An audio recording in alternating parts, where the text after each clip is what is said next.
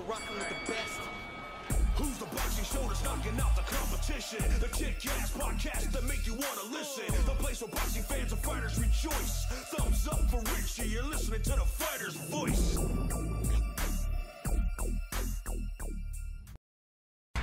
Right.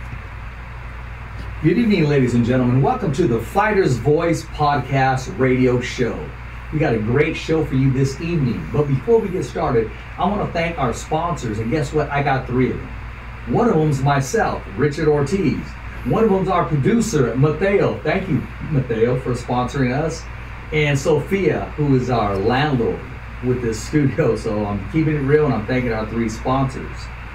Listen, tonight we got with us, I want to say Fresno's own, right? Because I'll never forget that. But now, lately, we want to say internationally known, global known, because we call him our own in Fresno, but I mean, the man's just taking over. It's no longer Fresno. I'm just so grateful and thankful that we have an event coming back to Fresno in this man's hands.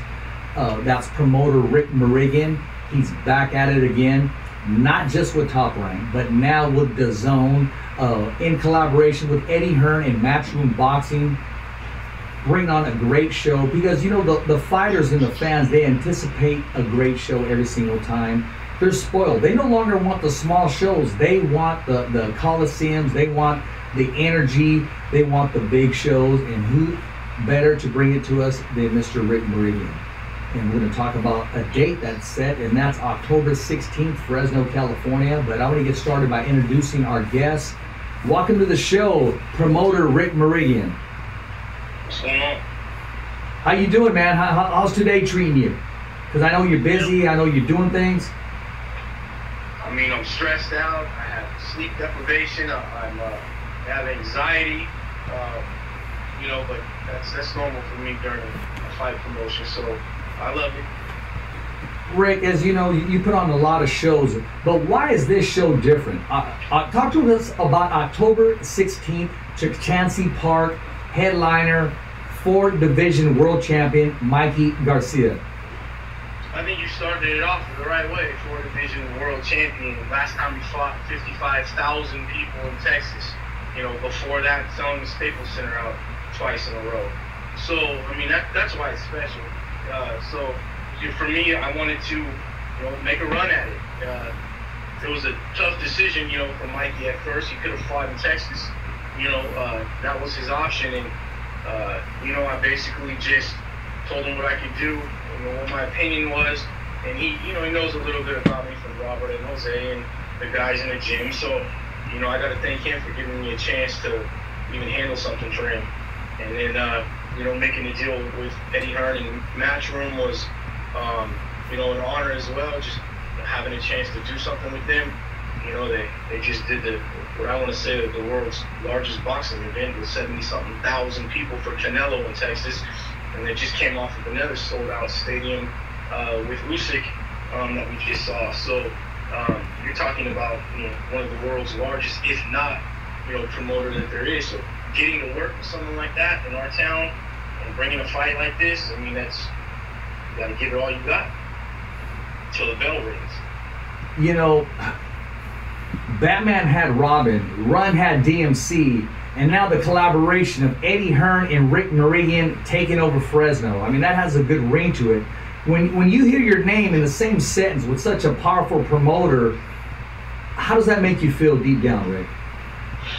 Look, it's just a blessing to have a chance to work with them.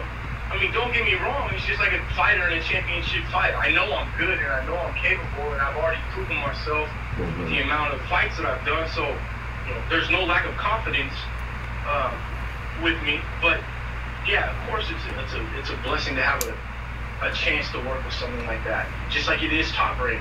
So every time I'm given an opportunity, I don't think you see me waste one of them, and I've always, somehow, some way, pulled off a miracle. And this has been, not an easy situation. I mean, your life is a opportunity, and you have to find those opportunities. So this show needed to be promoted, and it only had 22 days effectively to market, find a location, promote, monetize, and I took that challenge on, and that was my opportunity. So, the opportunities, they don't come gift wrapped to you all the time the way you want. You've got to see one when someone else would turn away from it. You've got to make that yours, and that was an example of what this is. Rick, you're like that standby fighter, man. That the other guy doesn't show up, the other guy didn't make weight, and you're just ready to go. Because usually you have X amount of time in numbers and to put together a great card. You were up against the ropes, and right now it's like you're working double to make this happen because it's just around the corner. More like I'm working triple, but yeah, definitely. And we've done wonders already. The entire field is full. Every table sold. Some as high as $15,000 a table. Every suite gone. We're already in a good place, I think. And with the momentum coming and the other promotions that I have lined up, at the Fresno Fair, you're going to see something special with Mark Castro that'll take place. Big media event. You'll see a press conference being done in a big way here, and some special surprises with that. So we're doing well. And then, in Fresno fashion, like you saw with Jamel Herring, and I had the 300 Marine from Pendleton walking out and him riding a Humvee to the ring. But we've got something that I know is going to make history with Mikey and his walkout that I've set up. So I can't wait for the boxing world to see that, and let alone the regular world. I know it's going to end up on Sports Center. I know news outlets will pick it up from, the Associated Press, the CNN. It's going to get that type of coverage because of what it is. And so I'm looking forward to that, that especially, fight night. When you know that the ball is rolling your way, when someone says, no, Rick, we're not going to do that, that's not going to work.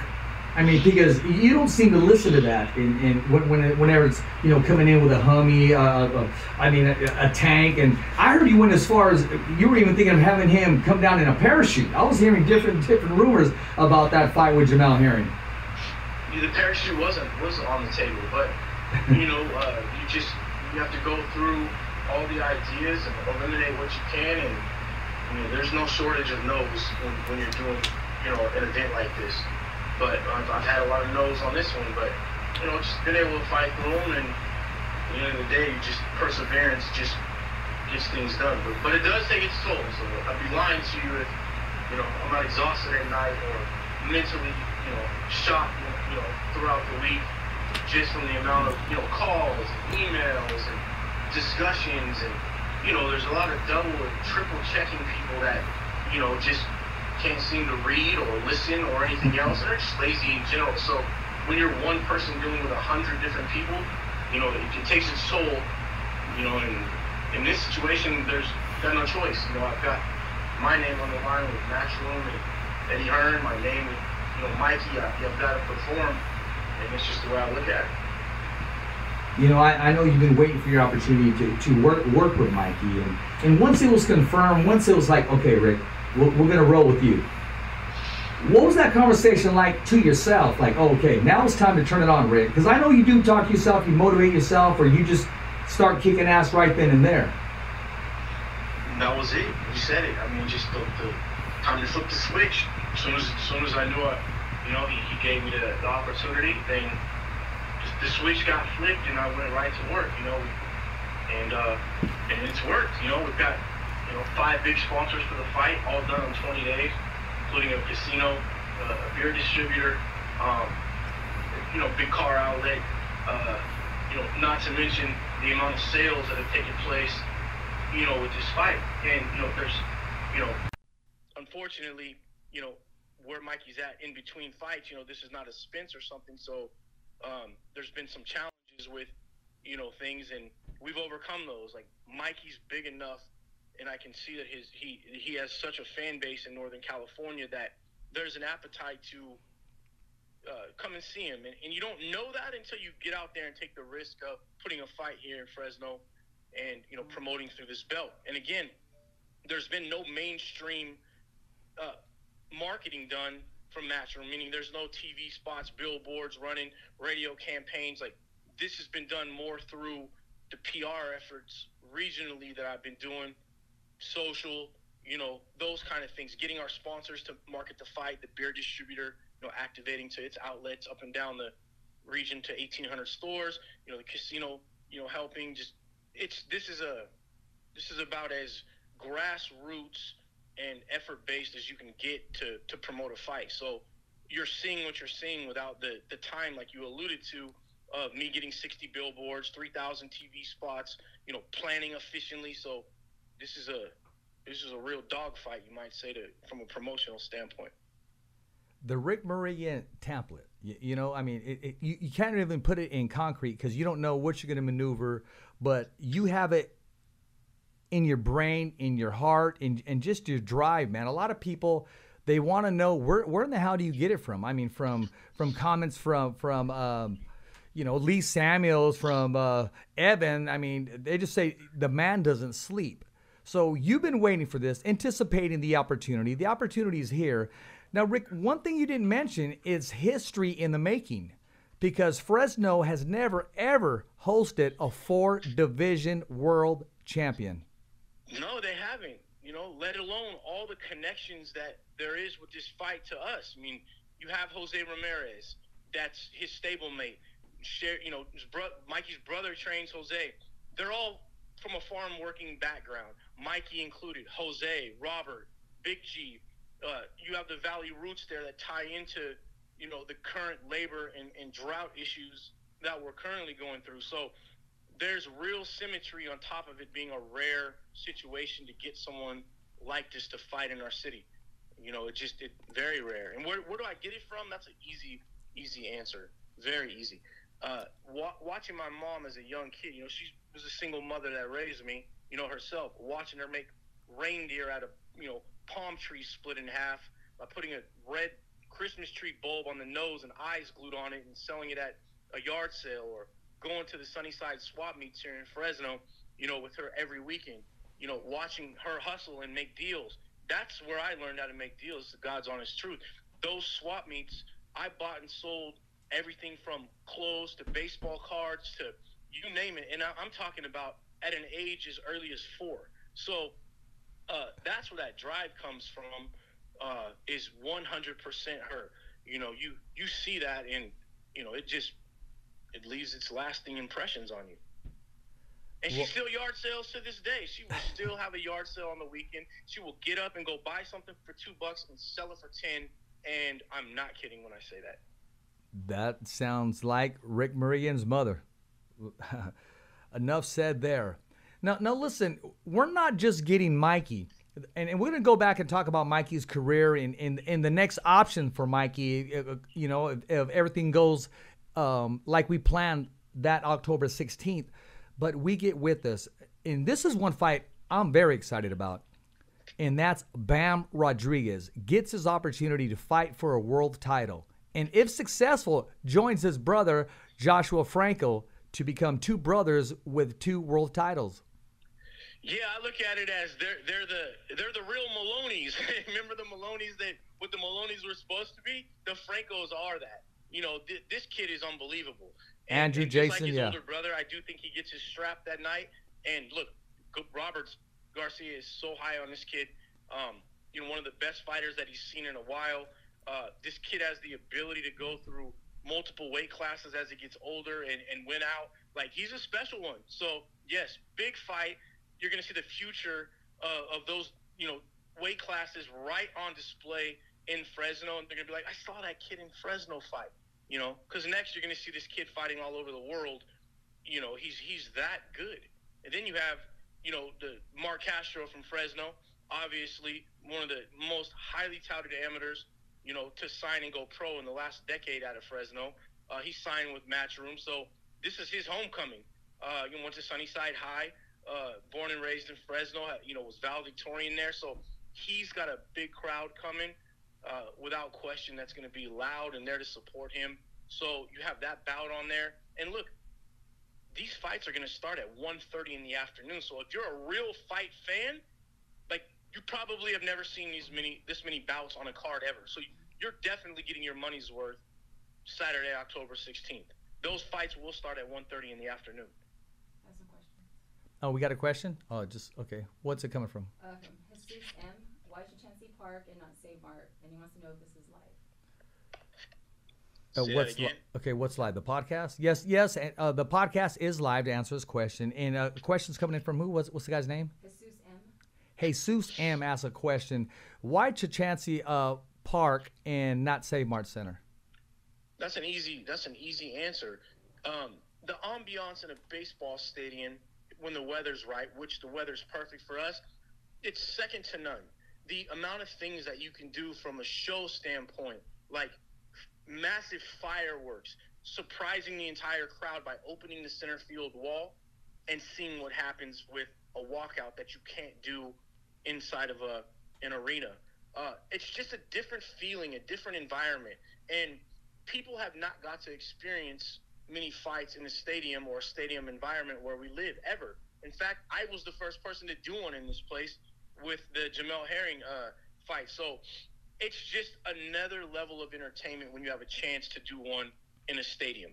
You know, the lighting, the ambiance, it's an incredible atmosphere. You know, Rick, I was there for the Jamel Herring, and there's nothing like being outdoors. You see the lights, the fireworks. You feel that bass in your chest. And there's not a bad seat in the house, but there's nothing like having that VIP table, man. I'm telling you. So fans want to know, are you completely sold out? Can they buy those tables? And if so, how do they get them? So we've sold these tables out and the suite. So as of now, you just have to check back on my Instagram page or, with me posting if we added any. Every day I've been able to add one or two, with the box office.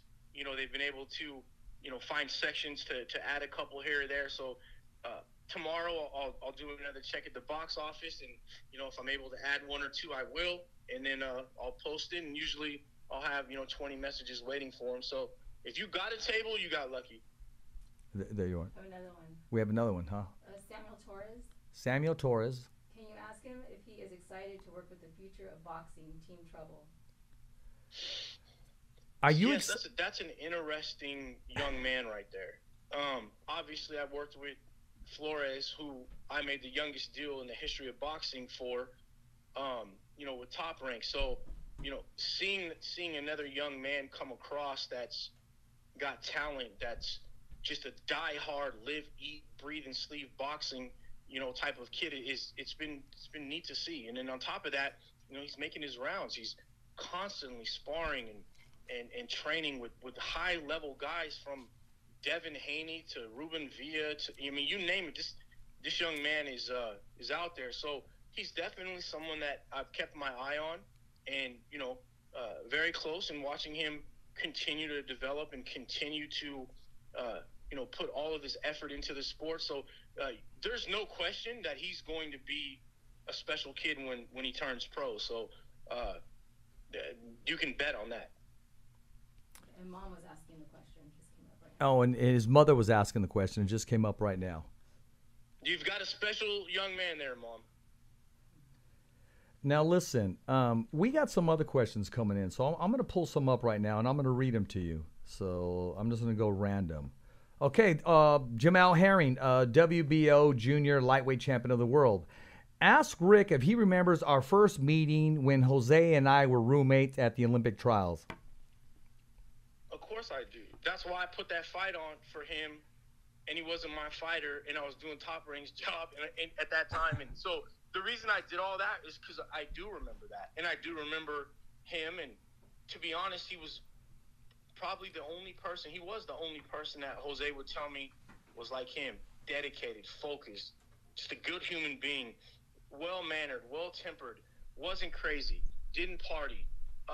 And then as I got to know him and his background, the things that he's dealt with his daughter, I don't know if there's a finer ambassador out there for us than him. It's like you watch his fights, and he's always an underdog, and you just root your ass off for him. Like, you can't help but want him to win, and he wins because he just has that, that X factor in him.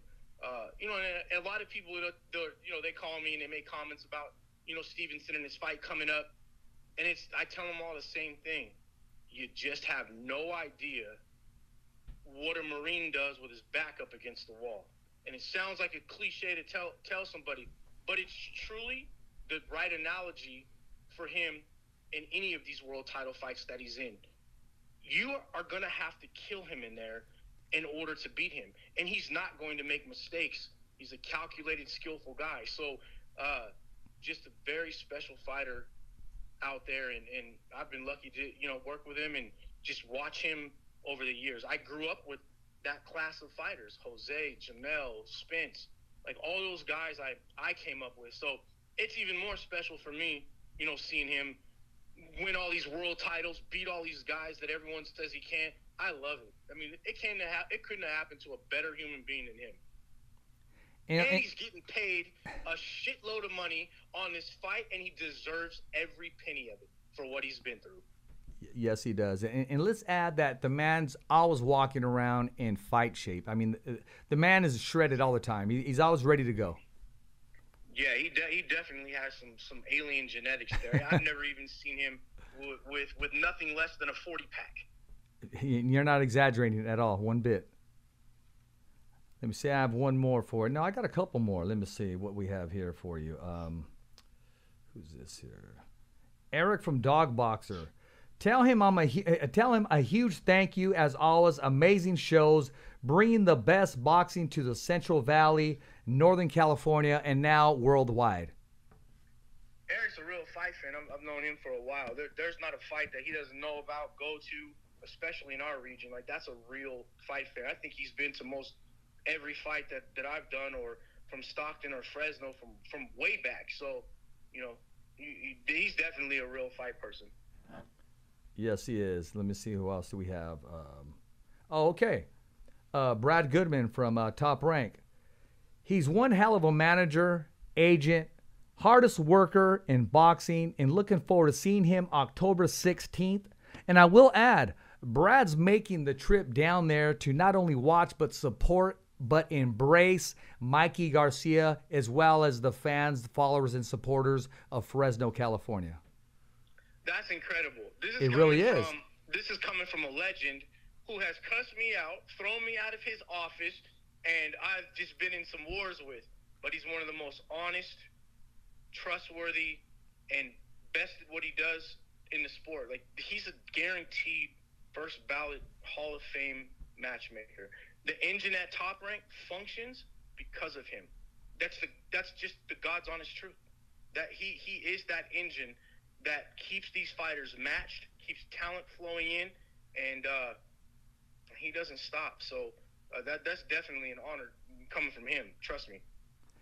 Yeah, I remember you telling me that. You told me that a while back ago about Brad. Let me see who else we have here. I love people that just, are not candy-coated. He'll tell you if he's happy, he'll tell you if he's sad, and he'll tell you exactly what he's feeling. And that's what every one of my friends I grew up with does. And you have to respect that about somebody. Absolutely. Let's see what we have. Okay. From Virgil Ortiz Sr. He goes, ask Rick, is Senior getting a raise? And he says, you know what? He's the manager, and his goal. Okay, what is your goal as a manager, and what do you see Virgil doing in the near future? Geez, this is a serious answer. So first of all, that's El Jefe. That's Virgil's dad and that's the boss. So I work for them. But my honest, just straightforward answer is Virgil is the face of boxing. Period. Moving forward, he's our next Canelo that can move through all of the higher weight classes and be a world champion at each of them. He's so young. He's so vibrant. This is a young man with a personality of gold, meaning you would never guess someone that hits that hard, speaks that soft, and plays a guitar. Like, it's like that Jose Ramirez parallel where you would just never imagine the ferocity from someone like that, who's just so well balanced outside of the ring and caring, gentle, artistic, just, it's incredible. But look, that is the future 100% of boxing. Not the Ryan Garcias, no offense to him. He's a genius marketer, and you have to look at Garcia and have nothing but respect and applaud him for what he's done. But Ortiz is a real fighter, and you can bank your promotional company on Ortiz moving forward. and he's just got the 360-degree package. He's got the right team behind him. His dad keeps him, grounded. Keeps him focused, training. Not that he needs it; it's in him anyway. But his dad's, constantly watching him. This kid is the future of boxing, period. And there's not a single person that can provide an argument against that would call in right now. At his age, with his record and his talent and his opponent roster he's already fought, it's incredible. In fact, after Mean Machine and him fought, I went over to Mean Machine to shake his hand and his manager, Aegis. Mean Machine put his arm around me and said, "Rick, you have the face of boxing right there that you manage." And he goes, "I should know, Rick." He goes, "I've fought the best." He goes, "I've been in there with the best." He goes, "Virgil is the best." And he fought Crawford and everybody else. Mean Machine said nothing but the greatest praise you can imagine about Ortiz. That kind of respect I have not heard a fighter say after a fight about anyone. Now, I've seen fighters be respectful, and I've seen them be appreciative, and I've seen them congratulate the other one.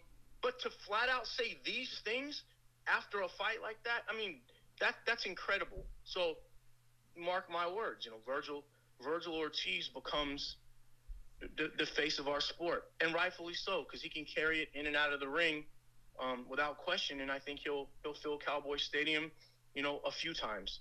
And look, he's got Canelo's respect. I mean, after the fight in Texas last time, his dad's like smiling at me. He goes, "Oh, that was Canelo that just called him right now." Canelo called him right when we went to the locker room. So, that's huge. Canelo calling him and staying up on him and that kind of thing. That says a lot. You see that once every 30 years in boxing with that young man. Trust me.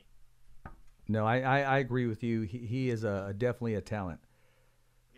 Sometimes, no matter how good you are, you have to be lucky. And me, I got lucky. Like, them giving me the opportunity that they did, I got lucky, and I'm grateful for it. And I tell them that after every fight. Like, just to be able to work and do the stuff I've done for him, I mean, it's just, I'm telling you, special one.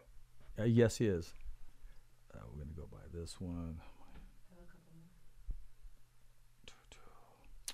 Okay. This is coming from Sean Gibbons. He says, "Tell Rick, first of all, wow, I'm a huge fan of Rick. He has brought pride and recognition to the Central Valley as well as the world. Please let him know if I was an upcoming fighter, I would sign with Rick M., the best manager in the game. Viva fucking Rick." So, funny story with him. The first time I met him, I had not put on a fight. I had not done anything. Matter of fact, I think it was Tattoo Palace I was doing an event at, and he was there in a working role for Top Rank at the time. He treated me like I was Bob Arum. Like, I couldn't understand why he was treating me with such respect and so good. But that's who that is. Like, he's the definition of, as you treat someone in the beginning, they're going to grow and end up somewhere, and you treat everybody with respect and so forth. That's him. And look, let's be honest. I want to be him. He's the Ray Donovan of boxing, if you know who Ray Donovan is. This is a guy that gets anything done, knows everybody. You're going to see him in the Philippines, and you're going to see him in Texas. You're going to see him with Manny Pacquiao. Then you're going to see him with Chavez Jr. He does everything and every aspect of the sport, from being a boxer to managing to promoting to organizing. I mean, this is an incredible person. But I think the most incredible thing about him is he just treats everybody with the same that respect. Unless you cross him, of course, like anyone. But I mean, he treated me from day one when I hadn't done anything, like he does now. And like he does the janitor or the CEO.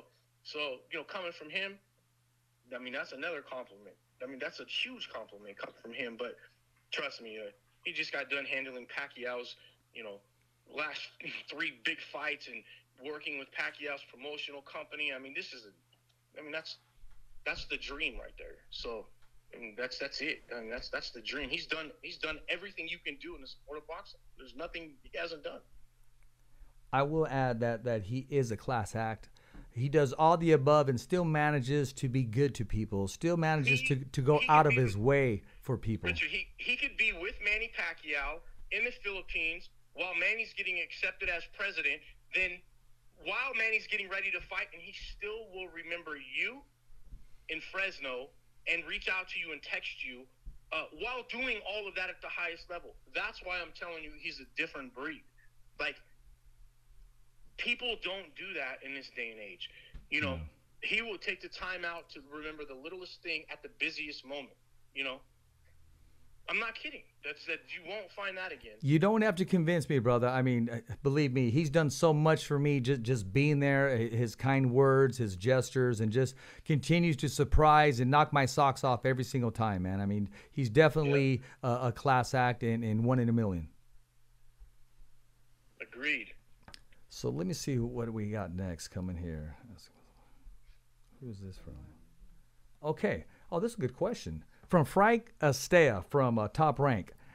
Ask him which fighter could really use his representation right now, and what would you do to further his or her career? He would give me that tough trick question that I got to just throw out there. Man, that's a tough one. There's probably a few guys that I would want to do that with. Problem is, I can't say a few of them because they already have managers. But Sure. If I had to pick a guy just right now, that I'd say Mikey Garcia, hands down. Mikey Garcia. Hey, there's no argument there. And what else does he add? Oh, shit. Okay. Yeah, he knows you pretty well. He said, ask him, besides a big booty, what is his weakness? A slot machine. There you go. That's it. Those two things are death combined. Yes, they are. And that with a smile is just, yeah, you're asking yourself to put a harness around your neck and jump. I don't know about the harness around my neck, but Well, with the, you know what I'm talking about. Though. Yes. Stuck that in there. I wasn't going to let that one slide. There you go. Let me see what we have here. Is somebody asking a question live? Yes. They are? Yes. Why is the tone? Keep it real. Rick can handle that. What does it say and who is it from? Gary Logan's. Gary Logan. Why is Mikey Garcia fighting such a no-name opponent? Okay. Why this is the guy that knows a lot about boxing. Why is Mikey Garcia fighting such a no-name opponent? The same reason that 9 other multi-division world champions have to fight a guy like this in between fights. I'm sure you can pull up a box rec on just about any of them, and you're going to see a couple on there that fit the bill. You know, Mikey's in getting ready to go into some of the sport's most elusive and biggest fights that there is. So, this opponent is not as bad as you may think either, just because you haven't heard of him.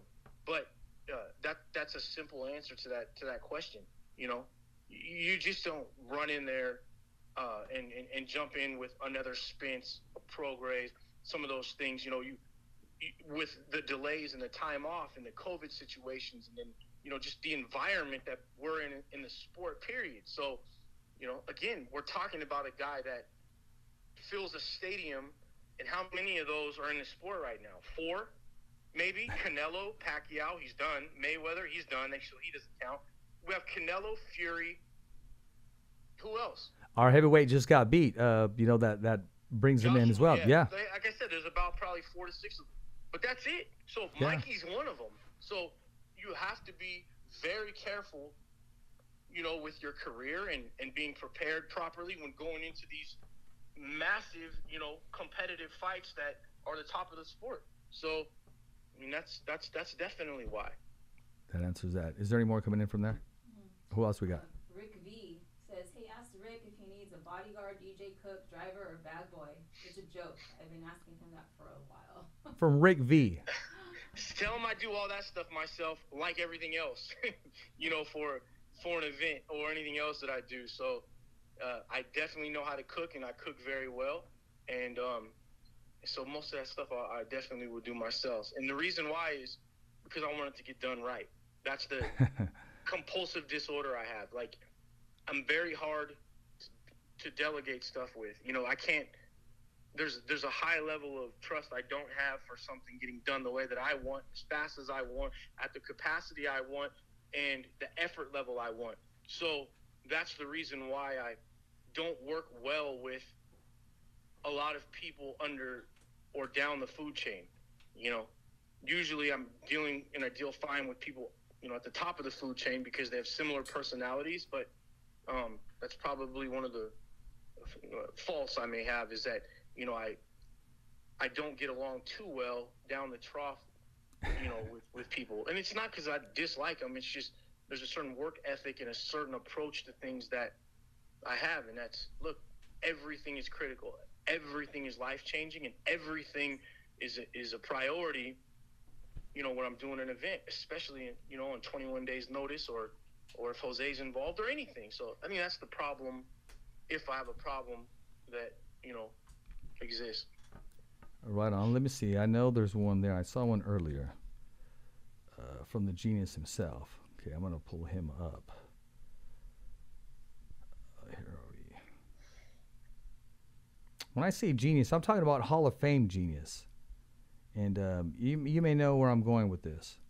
I mean, the guy, every question that he asks, or every time he comes something, okay, I'm going to go ahead and read it right here. Everyone? It says, well, he says, Rick used to, every question that I have coming from this man right here, and this is Hall of Famer Lee Samuels. And of course, he's letting me know. He says, yeah, Rick started off with concerts, working upcoming boxing live events. And here's another question that he has. That was a comment. He says, how many fighters does Rick have? How many does he promote? What's the final count on his roster? And who's his next big breakout star? Look, I've got 13 amazing fighters now. And, you know, I get so many emails and calls. I mean, daily I've got, you know, 3 to 5 requests to sign guys. I got one today, and I can't tell you his name, that I'm excited about and honored that I'll be working with soon. I'm actually going to do a management agreement with him and talk to him today, but I can't tell you his name right now. But there is one that I'm doing that with. But I have 13 guys.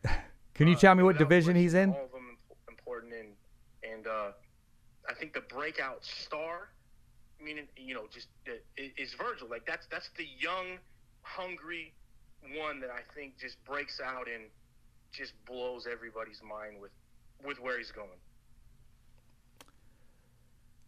And he says, okay,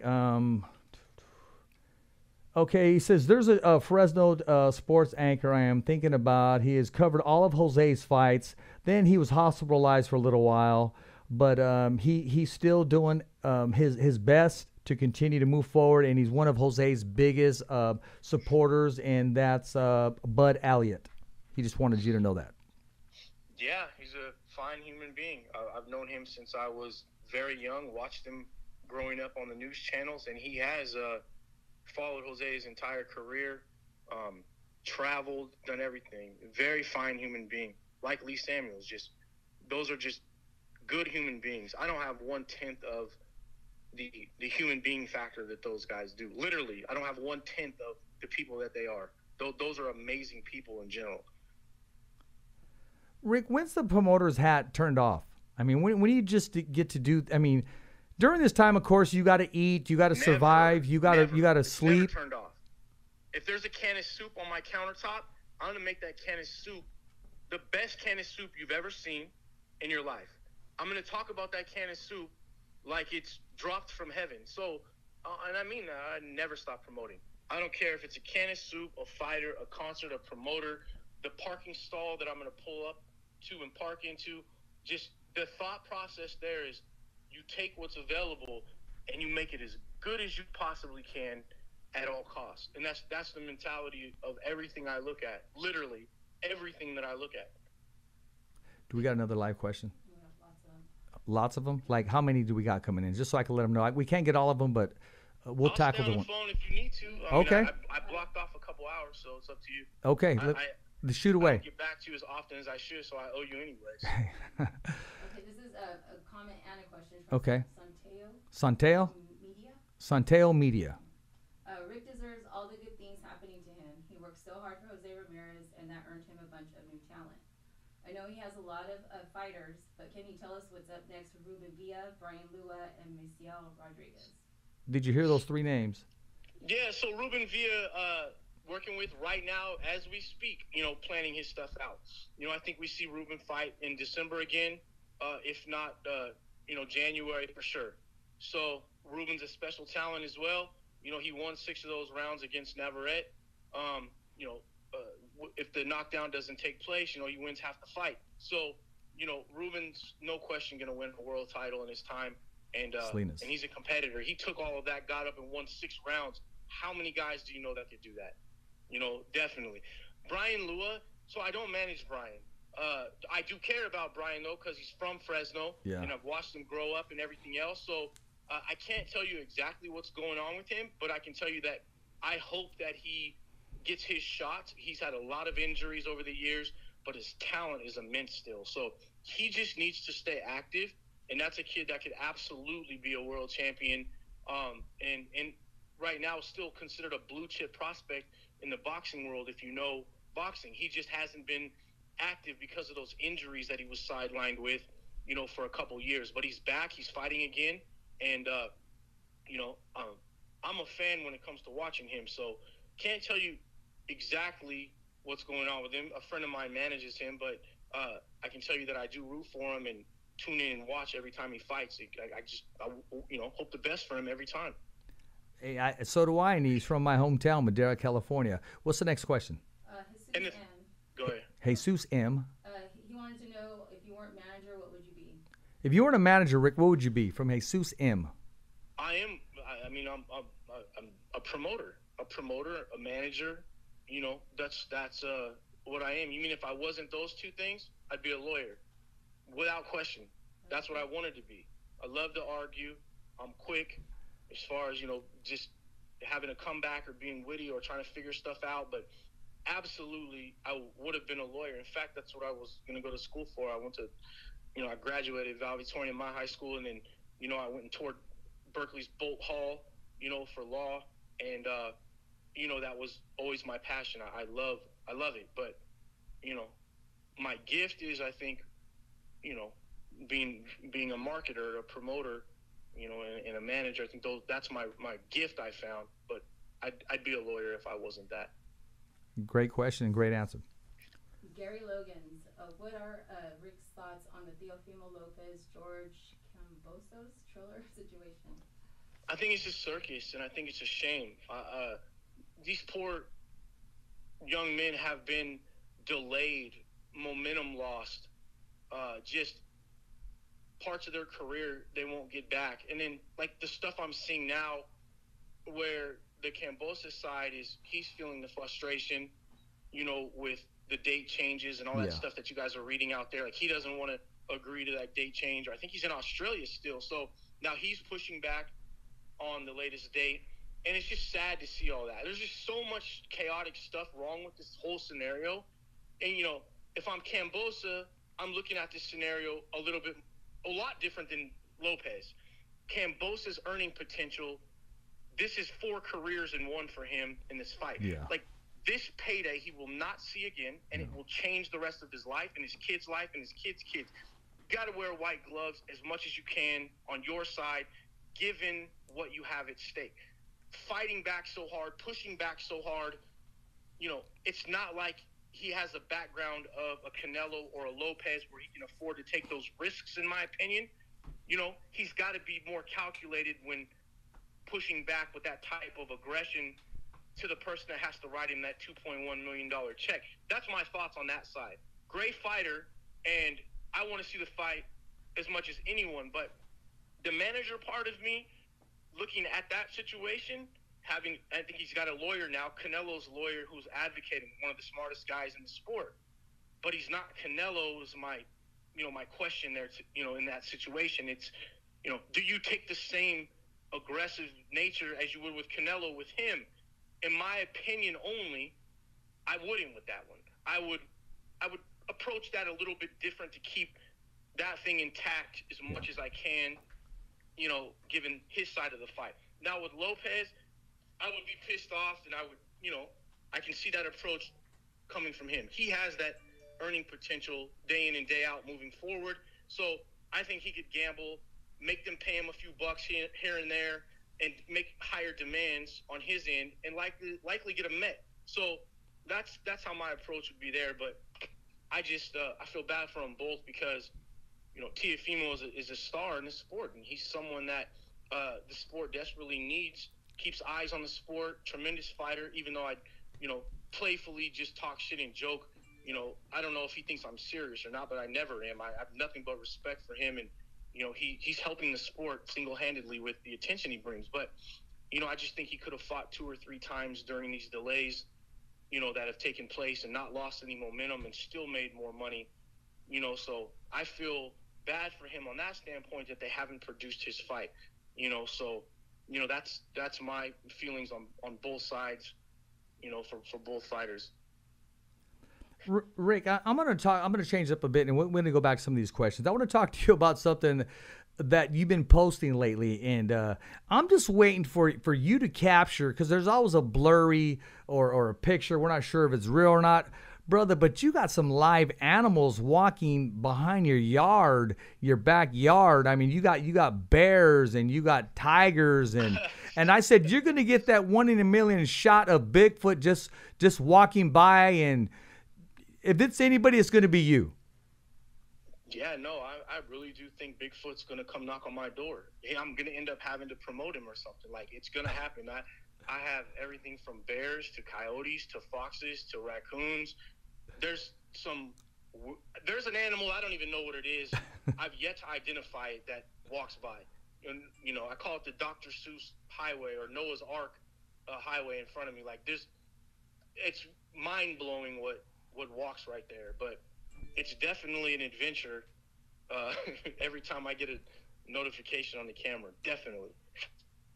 Hey, listen, man, pretty soon you're going to see a human fighter walk across and just trying to get a hold of you like, hey, give me my contract, man. I'm ready to sign with you. I mean, you're really going to capture that. All jokes aside, I mean, have you ever had any fighters that just, I don't want to say hound you, they were just so persistent, like, hey, just give me this opportunity, and, you just didn't have the time for them, or you just weren't into that fighter? How many fighters approach you on a daily? You mentioned that early in the show.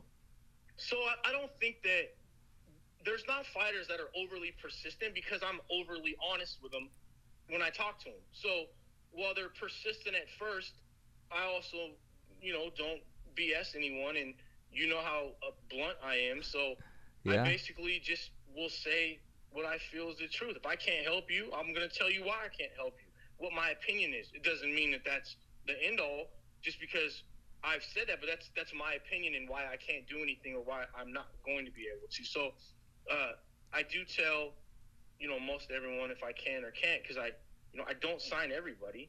And the ones that I do sign, I have, a commitment to get stuff done for. So nobody's overly persistent. They may be at first, but, I don't give them a fake answer or lead them on or that kind of thing. So usually it stops, after I'm honest with them, which, I'd want somebody to be honest with me also. What is the jewel? What is that you don't have your hands on yet, but share with the world, man, that you're after? What is that jewel? What, from a boxing standpoint? From life. Life. What is the jewel of life that I haven't embraced it? I mean, you're ready to embrace it. You haven't had your hands or the opportunity yet, and you're still chasing it. It sounds odd, but it's like, I don't dream of having 5 Ferraris or, mansions or none of that. Like, that's, to me, like, not something on my radar or even care about. I think, to me, more finding a challenge and trying to overcome it is more of a jewel. So I'd like to say at this point, like, I've picked up every challenge that I've wanted, and I've tried at it to this point. So I don't really have a regret or something I'm still dying to do that I haven't tried or challenged myself with. So those things develop with time. So as certain things get completed, then I then look, for the next thing. or it just comes to me of that's what I want to do next. So I've been fortunate enough to tackle what I would say dreams are, and I've of course failed at some, got caught some of them, but never a lack of not getting the opportunity, win or lose. I get those opportunities, so I don't really have one at this point that I'm chasing. They kind of chase me sometimes, to be honest with you. That's what happens. It'll find me. This weird stuff finds me, and you know that. The craziest things that no one would ever understand or believe, except the people that know me, they find me. Like, for instance, the first NFL helmet ever worn in a game that you saw me post on Instagram, I'm in the Rams ownership office with the Kroenke that owns the Rams, with the first helmet ever used in an NFL football game. That was a Rams helmet that now I get to help market and sell. That ended up in my hands in Fresno, California. Like, that found me, right? Yeah. That's what I mean. This weird stuff just finds me. The first baseball card ever made, 1869, Peck and Snyder, only 4 of them. It finds me. Then I do my job with it, and the next thing I know, I'm on Jay Leno on President Obama's inauguration night to 30 million people. It's weird stuff like that. A guy blows up a casino in Lake Tahoe, Harvey's and Harrah's, right there. Blows it to the ground. The guy plays basketball in Fresno with me, 12 years ago. I foul him on accident, don't even know who I'm fouling. That leads to me getting a movie deal done called Bombing Harvey's and going down an incredible path you wouldn't even believe, like a real-life Ocean's 11 movie, a real one. Like, those things just find me. So I don't got to go looking for them. It'll just find me. Here's an honest question, and I want you to find this, okay? If you were to start a podcast, what would you call it? Who would be your host? What would be your topics? And who would be your co-host? So I can't answer all of those, no matter how good I am on the spot. But okay. I think that I would have fun with doing a talk show on all the mistakes that I've made from day one.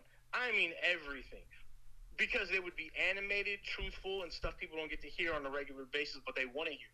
Like, I'm talking about every mistake with girlfriends, every mistake with, just personally, from paying my phone bills later, getting behind on your taxes, or, just everything a normal person will go through that just makes a shitload of mistakes on.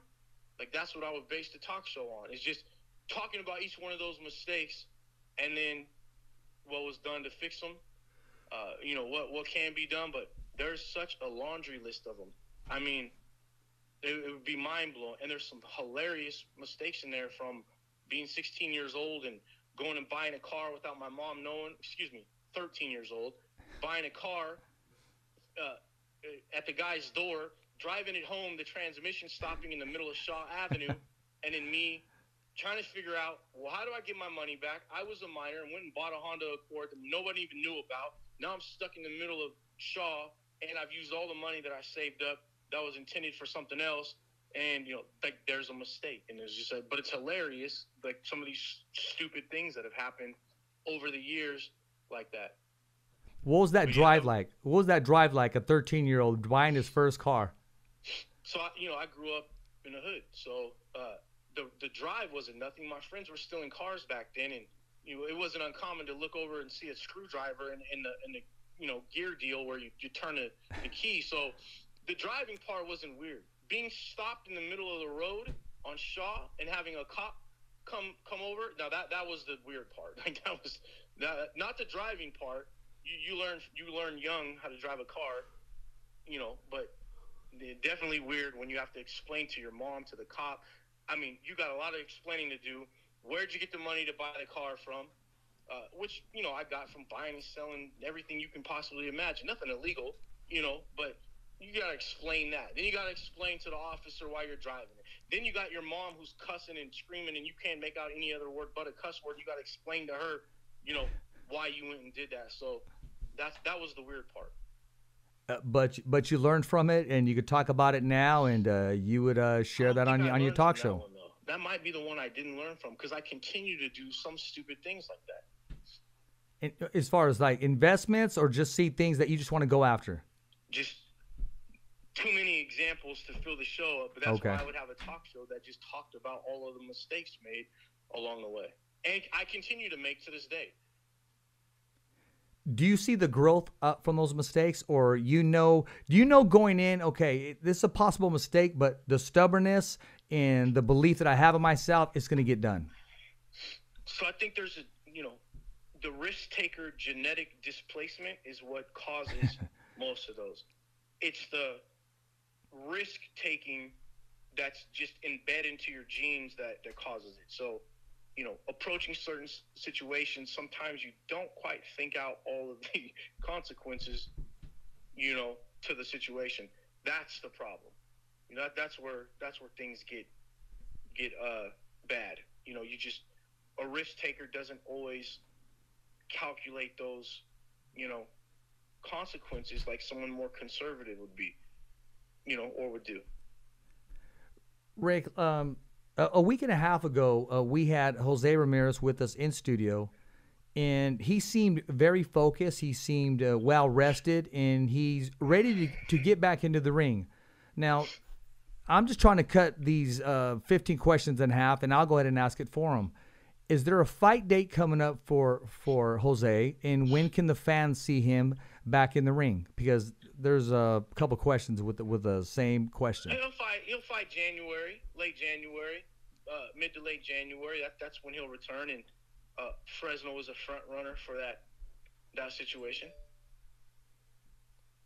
Sounds good. Hey, enough said. Now that they should know to look forward and get a late Christmas present for everybody in Fresno, California that watches and supports him. Yeah. No, exactly. And, Christmas is just going to come a couple weeks late for a lot of them.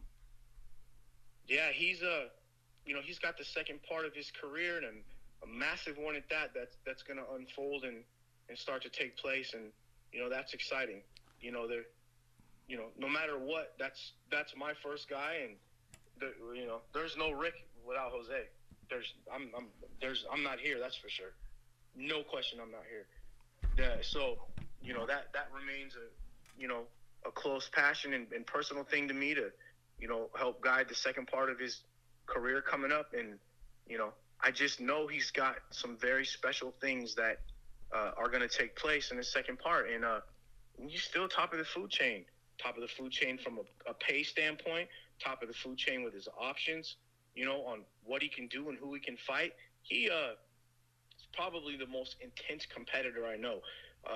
That loss that took place, I mean, it's almost bad to say, part of me wishes that it happened just because I know his personality, and it's, basically what's happened is a monster has been fine-tuned.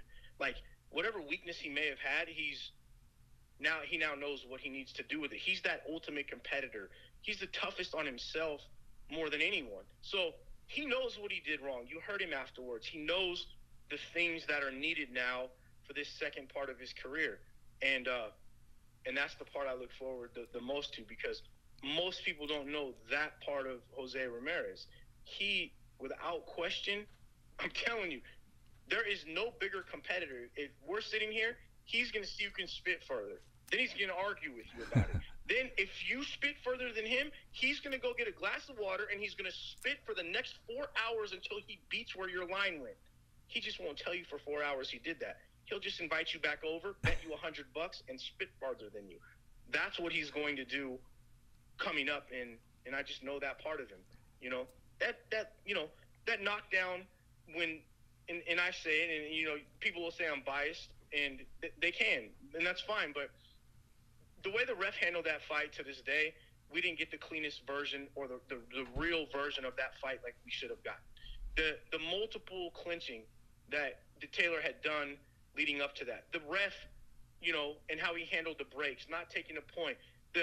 So when they did that one break, Jose's that was the 9th time it happened. So Jose's assuming, that the ref stepped in, and that's what he's doing again. And then the ref kind of leaves his arm out, and that's where I think Jose picks up the biggest lessons, and that's, you're in a dogfight in a fight that big. There's no respect. That fighter across from you, he's not going to be respectful. He's not going to fight clean. He's going to fight dirty as can be to win that fight. And I think that's the lesson that Ramirez took out of that.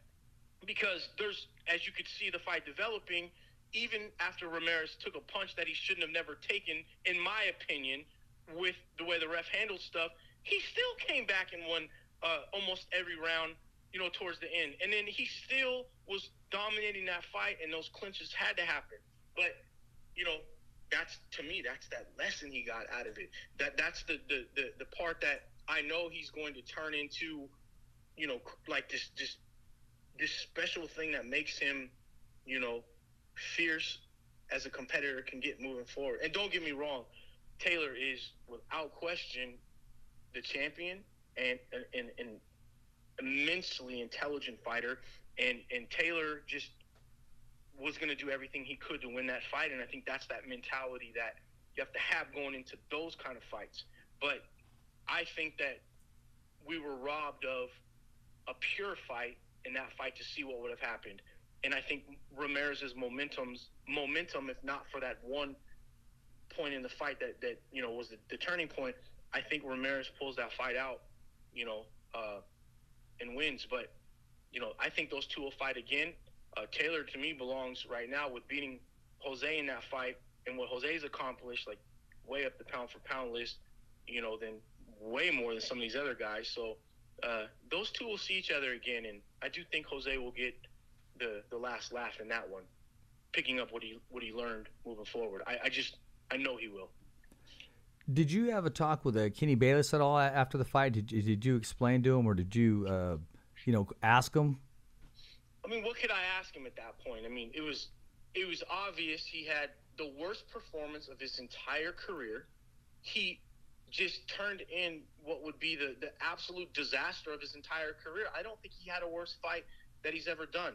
It was depressing having watched the replay of that fight 19 times and counting the amount of warnings with no point taken, watching him handle that break again without a defining, position a ref's supposed to have. He's supposed to command respect, know what he's doing. When a break happens, there's a break, not a timid half in, half out.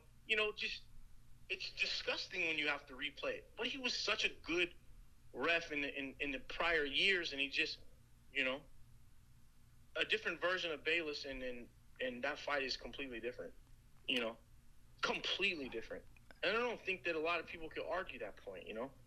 Josh did what he had to win that fight. That's why he's the champion. He did what he had to do. But that fight controlled right. Nah, Jose wins that fight.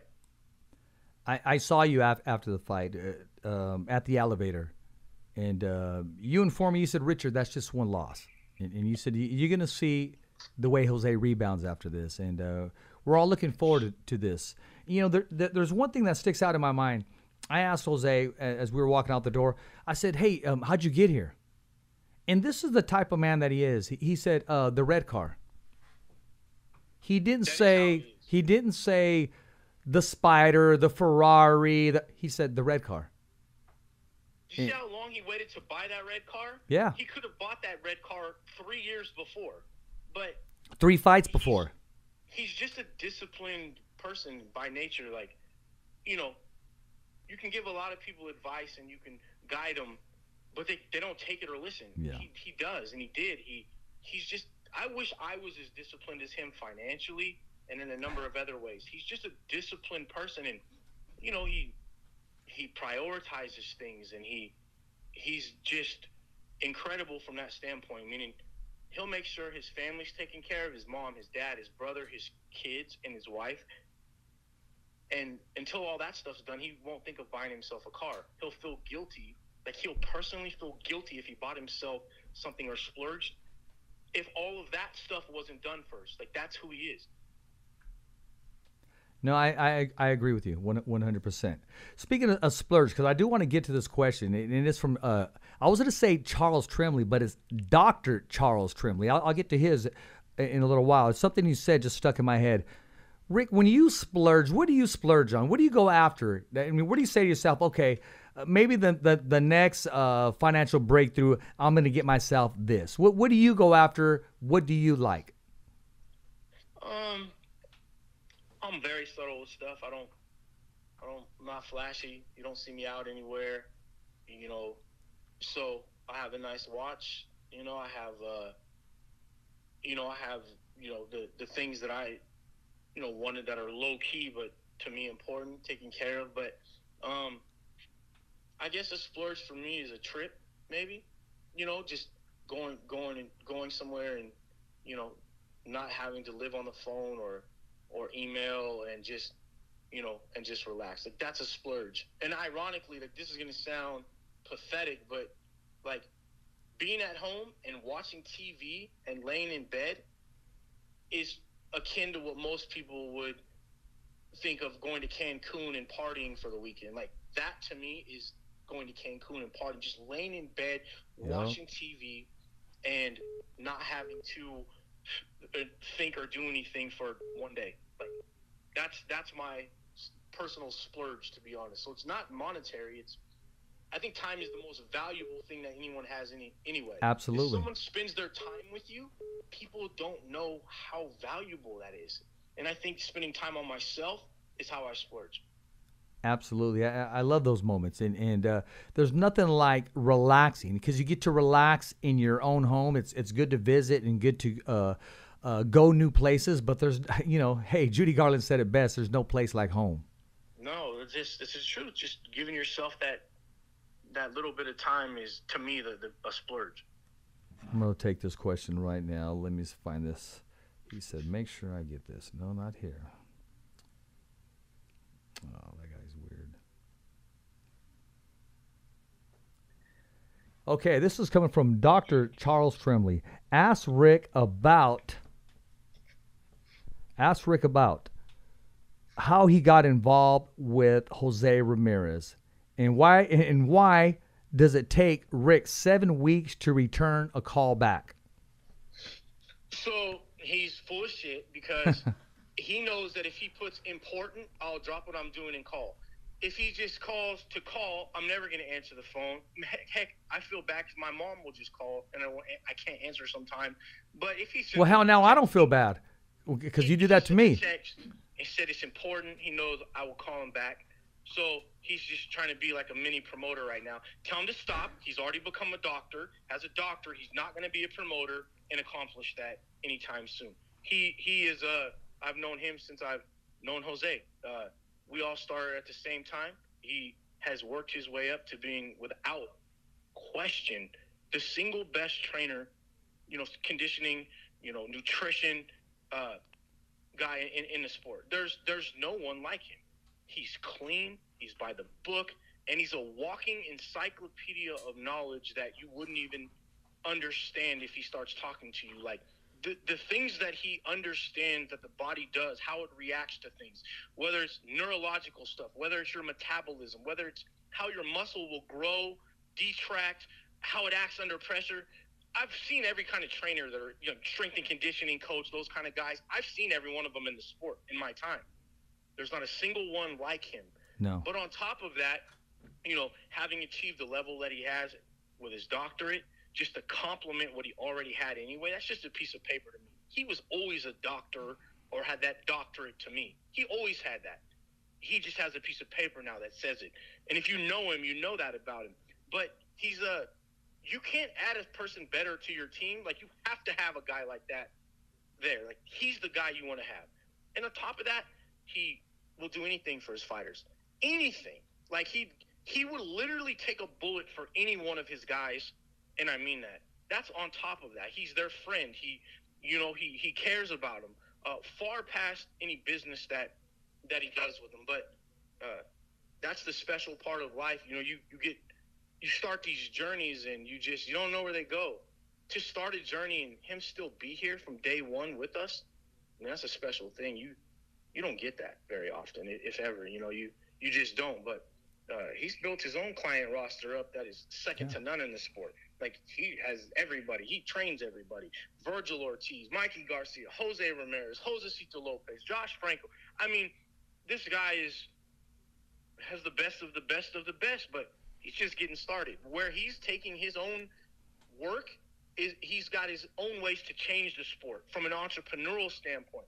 His goal right now is to, improve the sport's safety issues, from a neurological standpoint, to help with the concussion things, to make sure that these guys that are training these fighters are at least certified in the basics that they're not now with the commissions. Charles has come up with an idea and a plan that would enable these commissions to basically certify anybody that is a licensed trainer, that they got to know these basics to protect the fighter. Weight loss, weight cut. Probably one of the biggest things there is that screws up every fighter, medically. Charles has come up with a system that makes a trainer or a person around the fighter get certified to handle, notice certain things, and save a fighter. Case in point, same thing with the concussion elements. Charles is working on a project that is revolutionary. It's going to blow you away when it goes public. Yeah. And it treats concussions, and he's studied the neurological effects from sparring to preventive maintenance, and come up with an entrepreneurial way to deal with the treatment of that recovery and the acute things when they happen. So you're just seeing that guy get started, and I'm saying it here first on your show. You'll look back and see that when he's done, when his gloves get hung up, if he was a fighter, he will have changed the sport in two big ways. Mark my words. I believe you. I've known Charles for, I believe, 15 years. I can call him a friend. And just the way you said it best. I mean, he talks to you and treats you like you're his brother in the conversation. But Charles has had 17,000 girlfriends before he settled down and found the one that I know he's going to stay with forever, which was amazing to see. Charles has had about 18,000 girlfriends, not 17. Just so you know, we'll just put that on the record. No, I knew of that. I just wasn't going to say it. So, yeah. No, I said it. So yeah, that's it. yeah. And we went to a celebration. I believe it was last week, and I knew underneath my breath. I knew going in there. I said, they're probably going to be possibly Mikey or Robert there or somebody, and Jose was there. Charles has had. Bring that picture up, please. Charles had. I guarantee you, Charles had more girlfriends than Oscar De La Hoya. Take your best fighter that was a ladies' man. Will Chamberlain even. Charles has beat them all. I swear to God he has. Ask Jose Ramirez. Ask anybody. Charles is number one, period.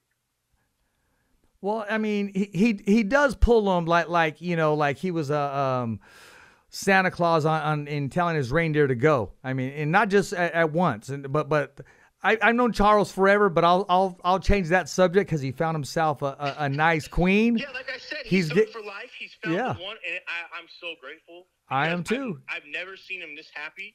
I agree with you. And that's how I know, yes. Okay, he's done. Yes. Yeah, I'm pulling up that picture there. Yeah, I mean, he's lit up. He is happy. And enough said. That's that. And most people don't know, he ain't just a regular trainer. This guy could kill you with his bare hands, literally. I'm not kidding you. He shared those stories with us over dinner. Yes. He's trained counter-terrorism, anti-training classes.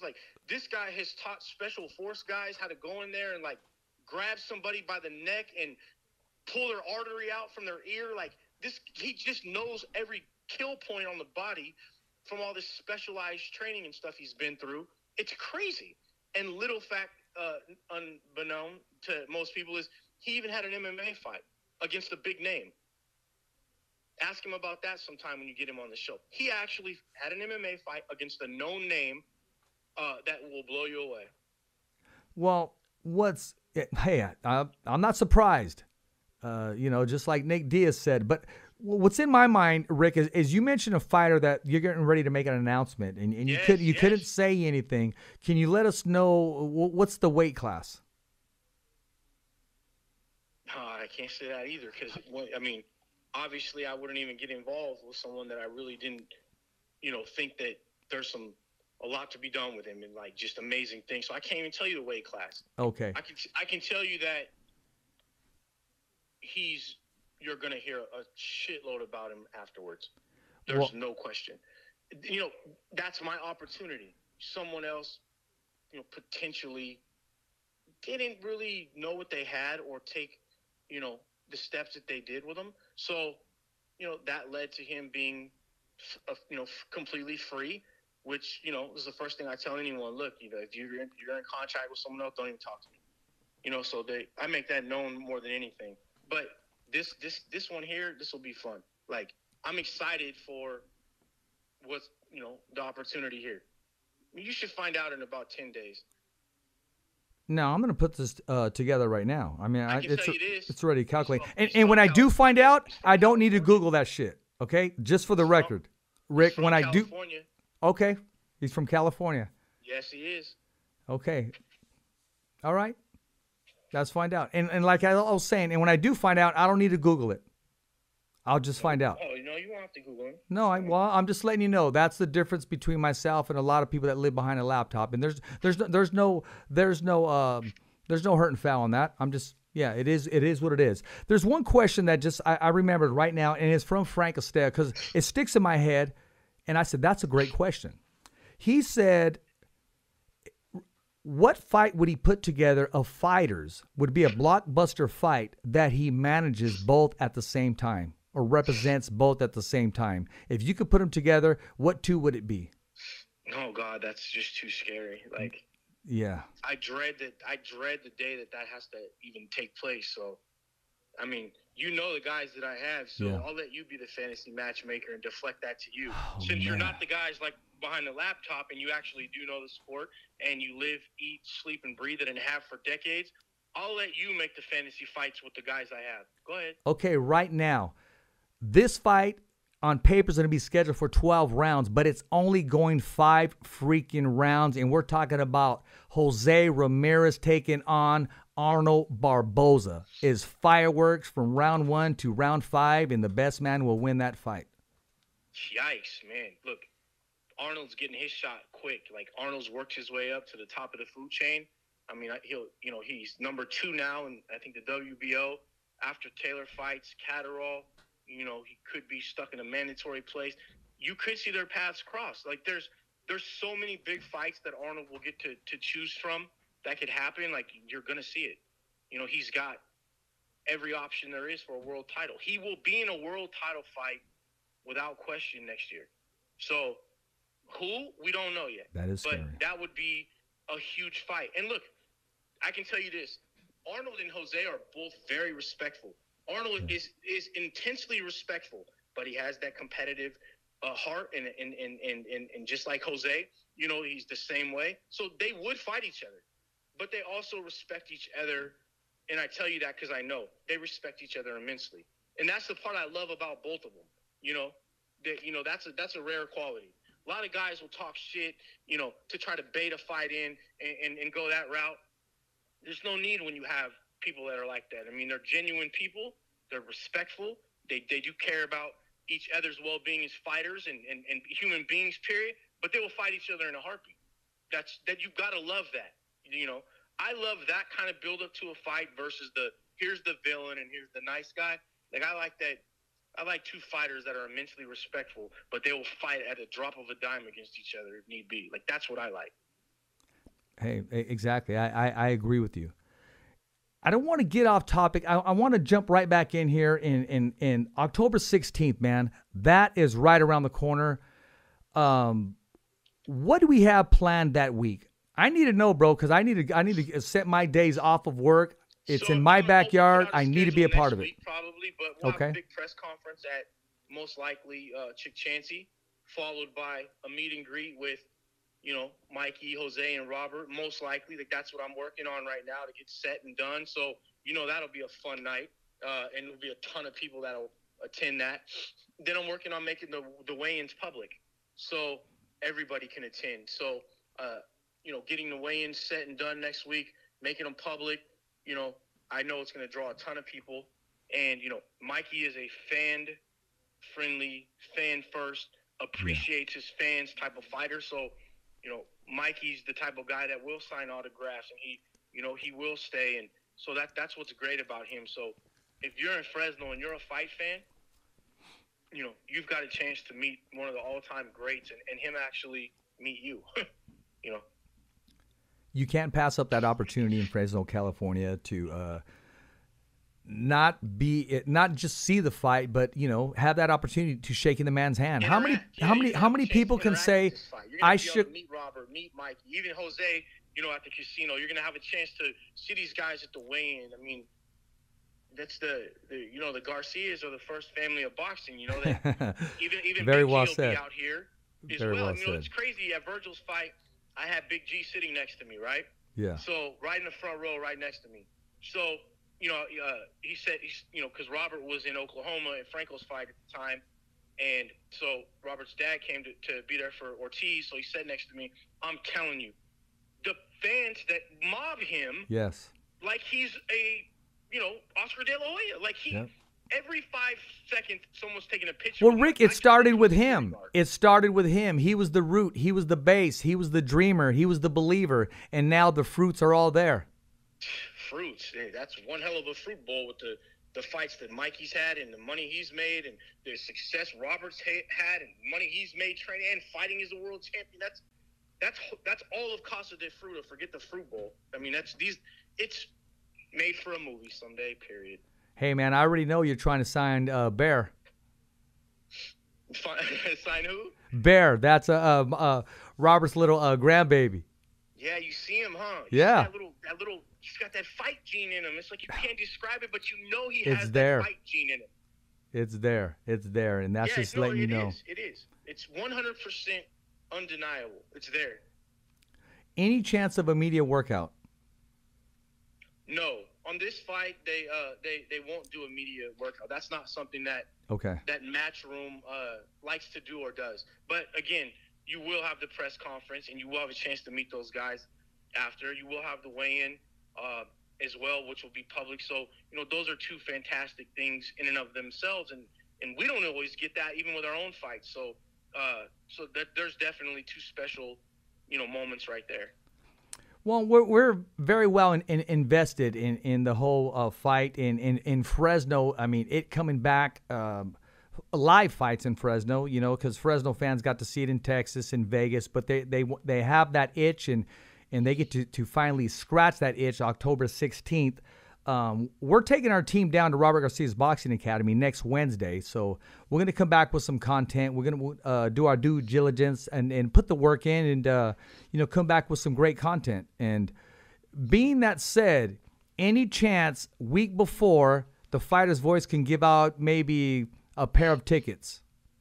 Yeah, absolutely. We can make that happen. We'll get you a few pairs. Just remind me, tomorrow, and I'll get it set over the weekend so you can get them on like Monday or Tuesday. But yeah, I'll get you a few pairs. Sounds good. And we're going to have to come up with some kind of fair contest, those, because Rick, we didn't even get to all the questions on YouTube right now. And a lot were coming in. It's still coming in. If you need to, like I say, ask away if you need it. I'm on the phone. So okay. Let's pull some up right now. What do we have?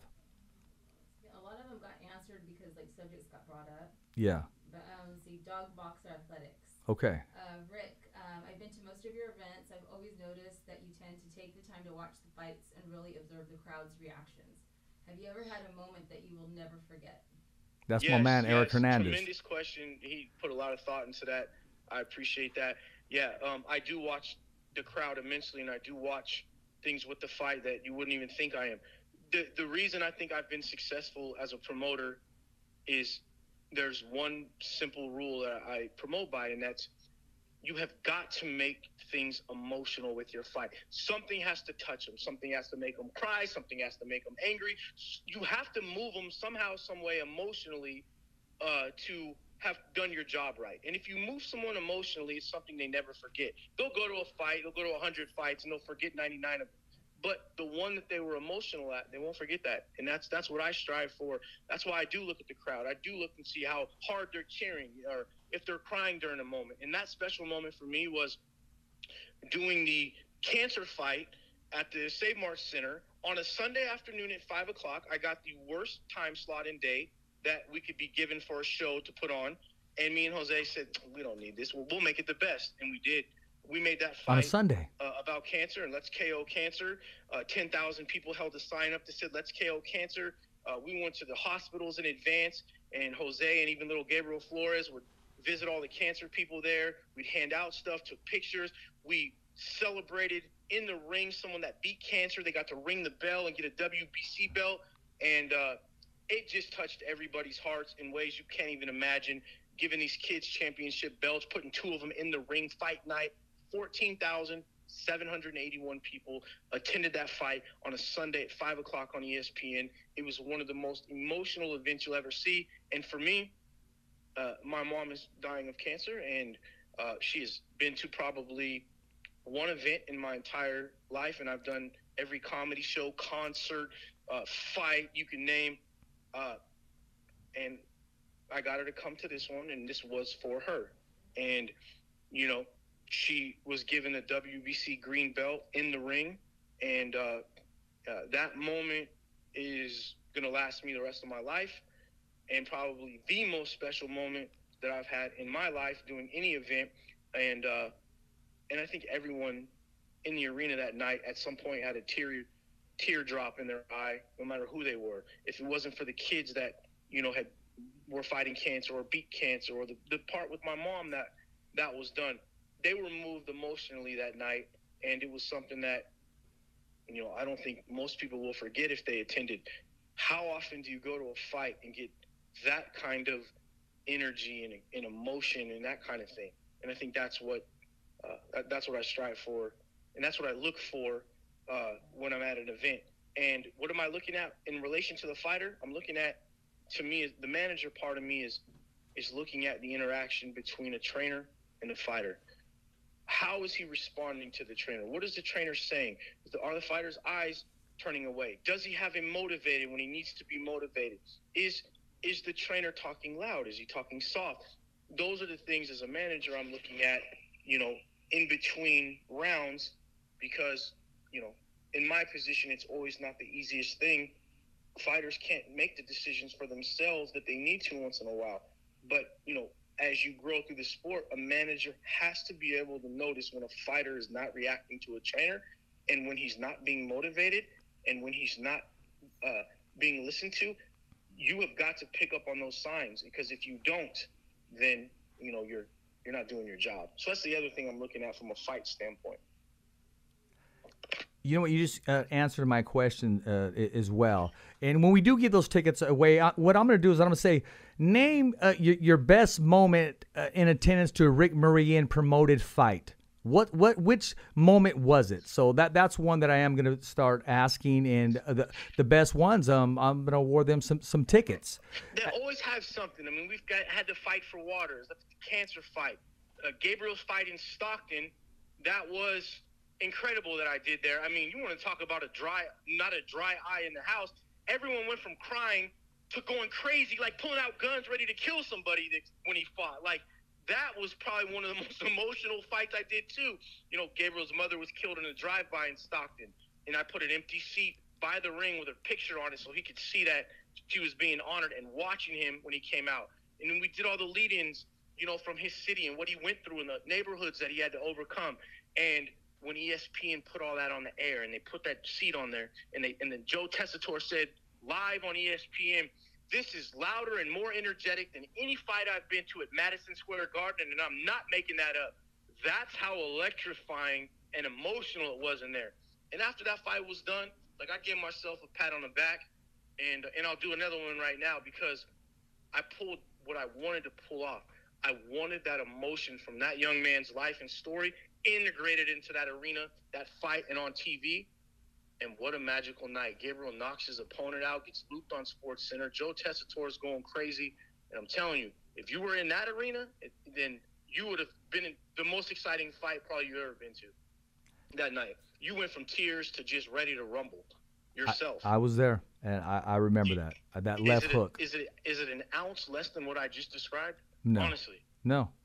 You're absolutely right. I mean, that's what promoters don't do nowadays, because they're lazy and they don't do their jobs, and they don't know their fighters' backgrounds, and they don't know how to write a storyline, and they stopped promoting, and that's why we have so many boring ass fights that you see on TV. They're just boring. There's nothing there to watch, you know. But you'll have a good storyline October 16th. You'll feel alive at the stadium, and if you're from the Central Valley and you're born and raised from the Central Valley, oh, you're going to connect to what you see with his walkout.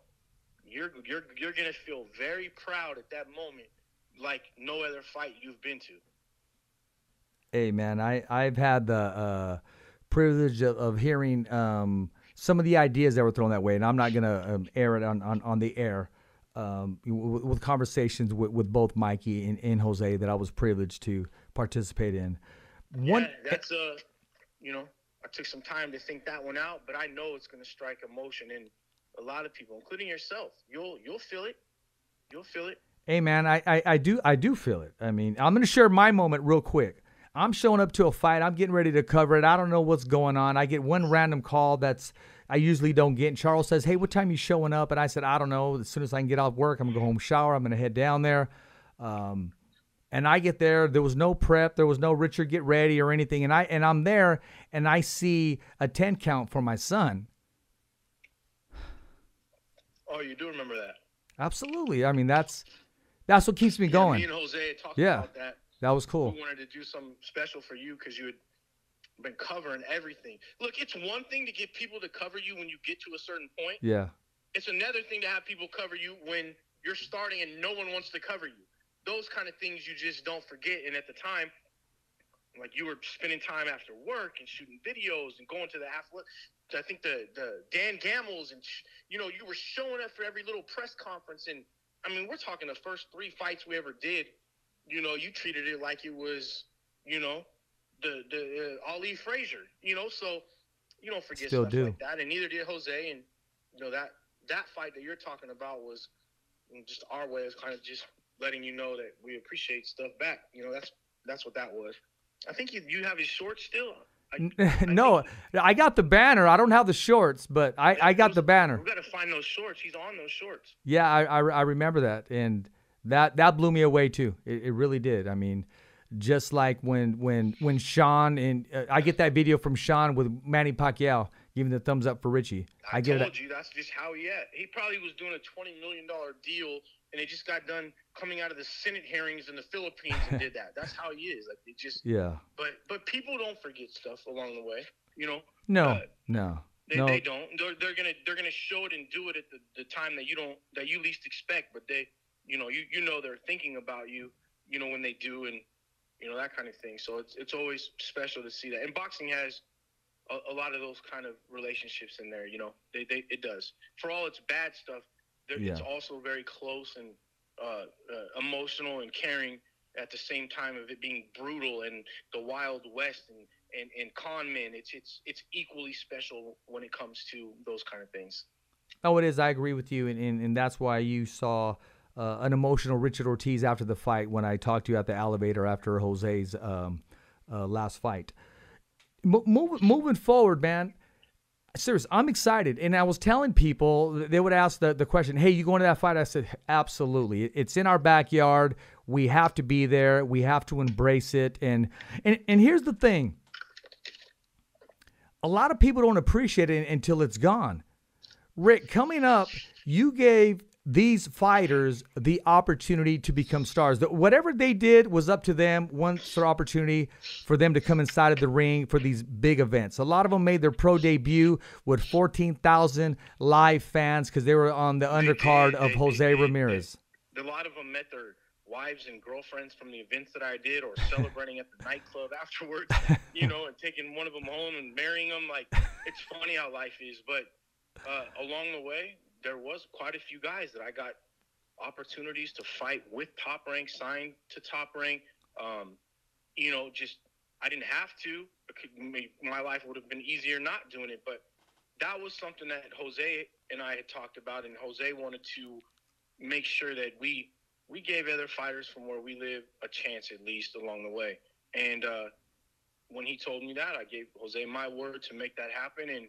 But that started with Jose as well, Yeah. I got to grow up in the sport from a fighter-first standpoint, but that's why I'm so passionate and fight the way I do for my guys is, I got that from Jose. So, what fighters care about most, what they need, just opportunities. And that was one of the things he talked about is they just don't get opportunities. There's a lot of talent around, but no one gives them a chance. And that's where that came from. So we got like probably 15 guys chances along the way. And some have memorable moments and are still fighting, like Kalisto Madera. He's my favorite fighter. Like, if I have to pick a favorite fighter, you say, Rick, who's your favorite fighter? It's him. I mean, he has been my favorite and most fun from day one. I mean, he had a fight of the year on Uni Moss, a bloody war at the Save Mart Center once. And his personality and his demeanor, you just can't help but love the guy. So for me, like, he's my favorite guy. I still help him to this day. Like, if he called on his last fight, I helped him, with the bout itself, like, get it done. I ain't in charge of nothing. Like, he's that favorite guy for me that, I just love seeing fight, love his energy, love his passion. And that's one of the stories. That came from Jose saying, Rick, get him on here. Let's get him going.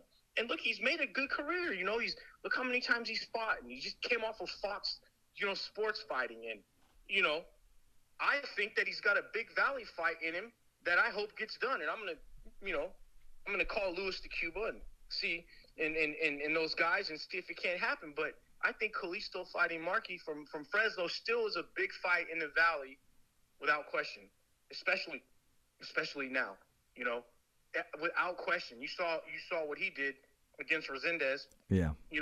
Markey upset him, beat him convincingly, so Markey's got some real options now moving forward in fights. But one I would love is him and Kalisto, because I had that fight done before. And it was set. I even have a poster and artwork done. It was going to be at Chansey on Fox Sports, but we had a problem, with the television network and the setup in the back.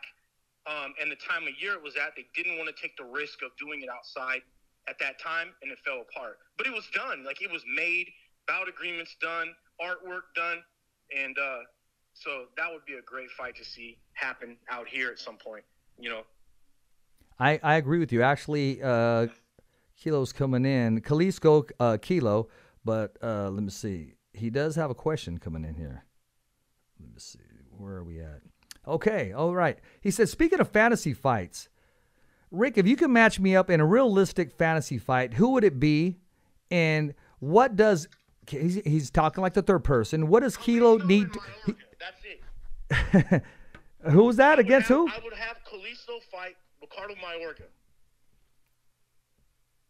Okay, I can see that matchup. That's my fantasy fight. The pre-fight antics would smash Mayweather and Conor McGregor. Those two, I'm telling you. They'd go at it. Those two oh, my God. It would be the greatest fantasy fight ever. That would be a good fight. I mean, it'd be the fight before the fight. The fight, but the pre-fight lead up. Yes. I mean, this would be heaven for me. It'd be a heavenly fight. It'd promote itself. You got two outgoing, flashy guys. No, you have two crazy, psychotic, just real promoters that are fighters. Those guys know how to sell a fight. Kalisto knows how to sell a fight. Trust me. No, he does. I wouldn't say that if it wasn't true. You know that this guy can sell a fight. 100% can sell a fight, and he did out here. He put a lot of butts in the seats when he fought out here, and he sold those fights at the press conferences, the weigh-ins. I mean, you name it. He's an entertainer on top of being a fighter. That's what I like the most about him. Yeah, I mean, I'd like to see him back at it in Fresno. So, do we see any more opportunities? You talked about possibly in January with Jose once again in Fresno, a candidate. Is there anything between the 16th and possibly January? Say that again. Is there a fight for who? Okay. After the 16th, what's the next possible fight in Fresno? You mentioned possibly in January with the return fight for Jose. That's the next fight. Okay. Late January. Well, then, hey, man, let's get that Madman Hernandez and Kalisto on that card, man. That'd be something. I would. And like I said, I'm going to ask Luis de Cuba if there's a way to make that fight happen and see if that's something Markey would entertain. But that fight out here, they both make a nice little chunk of money, and they would fill a place. I know it because, especially if I get to help promote it, I know it'll fill a place out here. I know it would. That's an entertaining fight that will have a good pre-fight build-up, maybe put a world title fight on there and make that one the co-main event. It'll do its job in a big way. Rick, before I ask you this question, I want to make sure that we do address the retirement of Manny Pacquiao. We're going to talk about that. But is it safe to say that Rick Mirigian is possibly, for the most part, misunderstood? Because you have this big, giant heart that you do for people, and then some people see when you're on the go, so they take that as, okay, well, he doesn't have time for me. People may not understand that you're right in the middle of the grind. I haven't really found Rick in a middle place. Me personally, I either find that I don't have a middle place. It's the irony is, if I let you see that side of me, then I've chosen to, and that's it. Like everybody's not supposed to know you. Everybody's not supposed to have access to that part of you. So, I mean, that's my honest answer to it. I mean, obviously they're going to say what they want, and they do, and they make their own conclusions, and that's fine. I understand all of that and sincerely understand it. But when the dust settles, the side of you that you choose to show people, you decide who gets that side of you. If you're getting a certain side of me, that's because that's the side of me that you deserve or that I want you to have for whatever reason. If I don't like you or you're this or you're that, then you're getting a different, that's just the best way to answer it, Rick, how many times do you laugh before you post your stuff? Do you laugh to yourself like, okay, I got to get this out? All the time. All the time. If you're around me, trust me, you'll laugh too. There's no shortage of laughter. I'm a smart ass, shit talking, funny person. So that's me in general. So that's a definite. You posted something a while back, about maybe less than a month ago. It said something like, when I talked to you, I knew it was the last time I was talking to you. I said, okay, I'll talk to you later. I knew it would be the last time I would talk to you, but you didn't know that was the last time I'd be talking to you. Yeah, you sent me that dumbass text message. Like, no, I didn't send you that. You were serious, and I looked at my phone, and I'm like, this has nothing to do with you. Like, I know you were trying to be funny, but I'm thinking you're trying to be serious, so I didn't even reply. No, I'm talking about when you posted something. Yeah, I know what I posted, but then you sent me a text, like saying something like, so this is the last time I'm going to talk to you, and I didn't reply. I looked at my phone like, oh, what is he doing? I didn't. I laughed out loud at home by myself when you did that. Or maybe you just took it that way. Yeah, there you go. I'm posting your post right now. Yeah, there it is there. Well, Rick, I mean, listen, man, you're more than a promoter. You're a people's person, and whether they want to admit it or not, yes, you are. Whether they want to admit it or not, because they follow you and they love your humor. That's the side that they choose to love. They may not love you as the promoter or the smart ass. They may hate you, but they love the humor and that you're a real person. Oh yeah, no, you have to be if you're a promoter. All the best promoters are people. Trust me, Bob Arum is the epitome of a people person. Like, you have no idea how funny he is, just how he'll interact with people. That's why he lasted so long in his position. Like, this guy genuinely does care about people, and he can go sit in the middle of the hood and eat at a taco stand and then go right to Maestro's afterwards and meet the president of a foreign country. But you have to have that as a promoter to succeed. You have to have that background and that ability to interact with anyone and everyone, and you have to just genuinely enjoy people, period. You do. You have to embrace the human being, man, and learn from them. Absolutely. That's why some promoters don't make it, and you know who they are without even saying their names, and then that's why others flourish and they take things to another level like he did.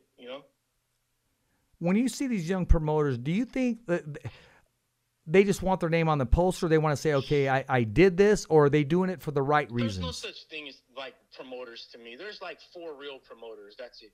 Guys that are real promoters. And there's some that have big names that I don't think promote and do their job at all. And matter of fact, they have taken their position for granted and not used it to its full potential. But there's just a handful of real promoters in the business. There's not a lot. There's a lot of people that think they're promoters, but if you drop them off and a real promoter on an island, the real promoter would be able to put an event on and have it packed and figure out talking to some natives in a native tongue and get them there, while the other one would just die. Period. In a native tongue. Well, how would that conversation sound in that native tongue? It's just like I would be on that island and I would be communicating with clicks and rocks and whatever else, hand gestures, and I would get them to come watch my event. Period. Like that's what a real promoter would do. Like they're going to do anything and everything they can to sell that fight. They're going to get out and work, and they're going to do what a lot of other people don't do, and that's work. Like it's not easy asking sponsors for money. It's not easy going to news outlets and having to make stories up for them to do their job because they can't. Like it's hard work doing that stuff. So that's why I just know that there's just a handful, and there's some that are public, and I'm not going to say who, that just do a horrid job. It's just disgusting. It's like you wish if you had those opportunities, what you would do. You think about stuff like that, and then you think, well, that's not how the world works. But no, it's not. I want to get back on your post too, because this is the side that I enjoy. What do you think personally is your funniest post? And there's two of that stand out with me that were video posts. I have no idea. I've posted 4,000 different things on Instagram. Well, I remember you posted something like, "This is what I do. I hit this bag. This is what I do when Ramirez don't return my call." And there was some guy, some kind of Neanderthal guy or something, hitting a bag. Do you remember that one? No, but that sounds like something I would do. That sounds like something I would post. And then you said, but that's like there's an underlying true tone to that. Is post. there? Like it's funny as hell, but it's also very truthful. I'm saying that because I'm just trying to think of some good ways to give out these tickets, man. But I want to make it fun for everybody, and I want them to really dig down. I'm not just going to give them away; they're going to earn the two. So the pair or the couple. Why they deserve the tickets? Yeah. And no lame answers. Like it has to be the most creative thing that they've ever come up with to get those tickets from you. I mean, that's what I would do if I was you. Absolutely, and expose them on your show if they do the lame, because it's my sister's birthday and I want my sister to go with me. She really likes boxing. Like that's the person that you need to just make fun of and not stop for 10 minutes. Like that's what you can't have to win the contest. You need that person that just gives you the most creative reason why. Like they just got out of prison and their ex-baby's mama with one of the fighters, and he just wants to go so he can see the fight, and because he really likes that new fighter, but it's his baby's mom too, so he wants to see her. Like you need something so stupid like that to win.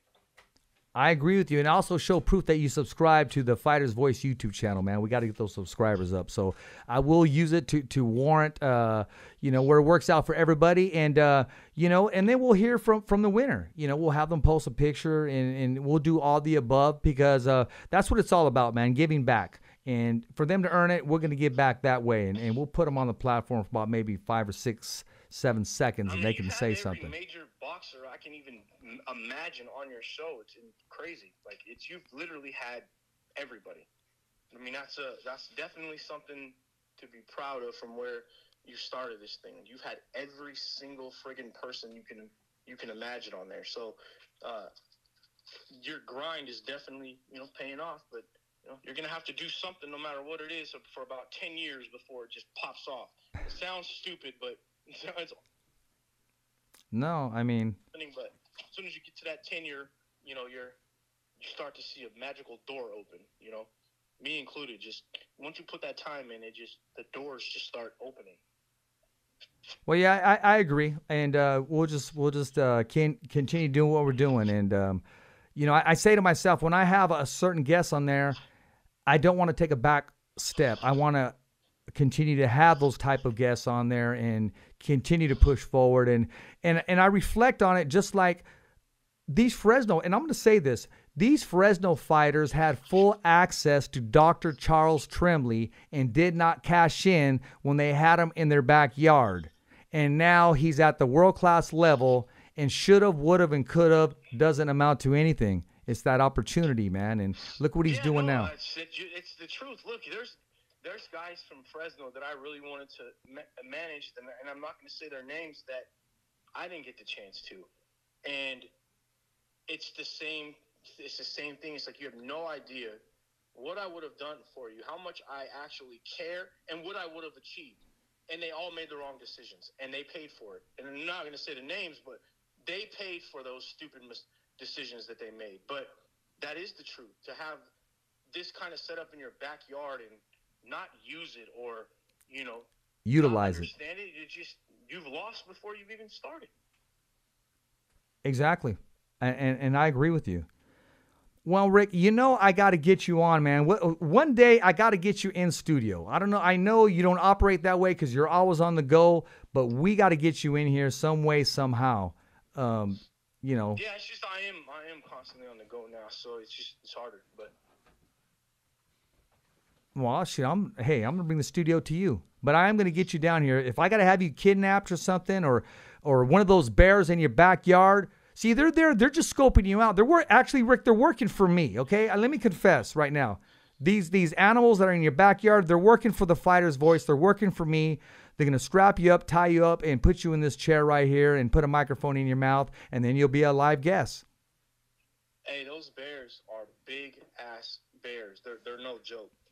I'm telling you. They're not little. These are big bears, dude. Well, listen, maybe the next promotion is the circus in your backyard. Can you see that happening? I definitely could charge people to sit up here and see what comes up. Don't think I haven't thought about it. Oh, shit. On what's gonna pop up next on the camera, right? Absolutely. I mean, there will be something show up. I mean, there's no question. Yeah, well, I mean, I agree with you. I think you're gonna get, the Yeti, the Sasquatch, the Bigfoot, and I'm gonna be. That thing is definitely out here behind me. Hey, do you hear any howling at night or anything different being out there in your new location? There's coyotes and wolves. I ain't talking about coyotes and wolves. I'm talking about stuff you don't recognize. No, I didn't recognize anything. No, you recognize everything. Is there something that you don't recognize? There's one little possum-looking animal that I haven't quite figured out yet, but that's about it. I've even had a skunk pop in, like just wild, crazy stuff. Yeah, that's the whole life. Cats, I've seen a cat that definitely mated with some kind of wolf or mountain lion or something up here. Maybe that's what that little creature is, but I'm certain that there's house cats that have mated with something wild and created this little weird, version of itself out here. Well, what makes you think it's crossed with a cat? The cat look, the tail and the face, but it's just far bigger. I mean, it's not as big as a mountain lion, but it's definitely bigger than a cat, and it's got weird teeth. I'm telling you. Okay, man. I mean, hey, we'll capture that, sell some tickets, and get you connected to the Animal Planet, and that's the next event. Absolutely. You might see a fight up here in the wilderness. You never know. Well, you never know, man. Well, Rick, it's always a pleasure, man. I mean, for giving us the time, and you're always entertaining, man, at that. And I kept digging towards the end because I want to pull out a little bit of you, a little bit of you that people don't know. Maybe those close to you know, or those may change their opinion about you. And I know you really don't care whether they do or not, just as long as they buy a ticket and smile and last the whole while. That's the business of the sport, and that continues to drive you and push you forward because if you stopped at every time someone said no or didn't believe in you, because we've talked about this before, that's why I asked you, how many times did people tell you no during this event and where you are today? Yep. I appreciate it. So I'll see you on fight week and get ready for some new information to get dropped next week, and we'll go from there. Okay, well, I'm going to try to figure that out. It's from California. You couldn't tell me the weight. You couldn't tell me too much going on. This person had an opportunity, didn't cash in on, and this person wasn't promoted or managed right. So they used to be with somebody. It's a decent name. We're going to be surprised. So I'm already putting it together. Better than a decent name. Yeah, well, does this person have a nickname? Nope, you ain't getting it. Does this person look like me? Is he a Mexican American, or does he look like you? Did you know? Mexican. He is Mexican. Yes, he is. Okay. Wow, in California, a Mexican? Wow, I'm surprised. Rick, did you know the first time I saw you, I thought you were African American? I'm sure you did. I've been Puerto Rican. You do look Puerto Rican. Mexican sometimes. Like it's just, I've got it all.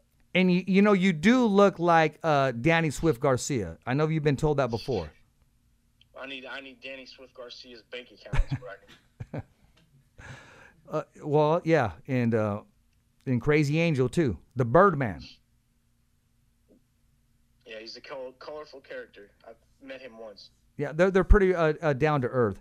I would love to have the Birdman on the podcast. I'm working on Teofimo's dad. I just can't get the right time because, of course, until after the fight's over. But that'd be entertaining. And once that happens, because you put out a challenge list for me one time, and his dad is definitely a colorful boxing personality, and just one of those guys in the sport that you look forward to seeing during fight week and seeing what he says next or how passionate he is about his son. Like he's great for the sport. Absolutely, without question. Well, that's a great combination there. Well, Rick, those that don't know how to follow you, how do we follow you, man? How do we stay in tune with you? Instagram, just @promoter559. That's simple. @promoter559. On Twitter, it's @RGMpromo. Not as active on there, but I do get on there and go to war with people once in a while. But primarily Instagram. Hey, man, wish you the best. We're looking forward to October 16th. Wish us well. We're going to head up to Robert Garcia's Boxing Academy next Wednesday. Credentials came in. I'll be covering the Deontay Wilder, Tyson Fury trilogy. I'm excited about that. And bring back some content for the Fighter's Voice, for Rick Mirigian, and all the followers and supporters of the Fighter's Voice. And those of you who haven't subscribed, please subscribe at www.youtube.com/The Fighter's Voice. And remember, every fighter has a voice, and so do you, and so does our guest, Mr. Rick Mirigian. Once again, thank you. And as always, it's a wrap. Thumbs up for Richie. All right, take care, you guys. Take care. Let's go. There's a lot of changes.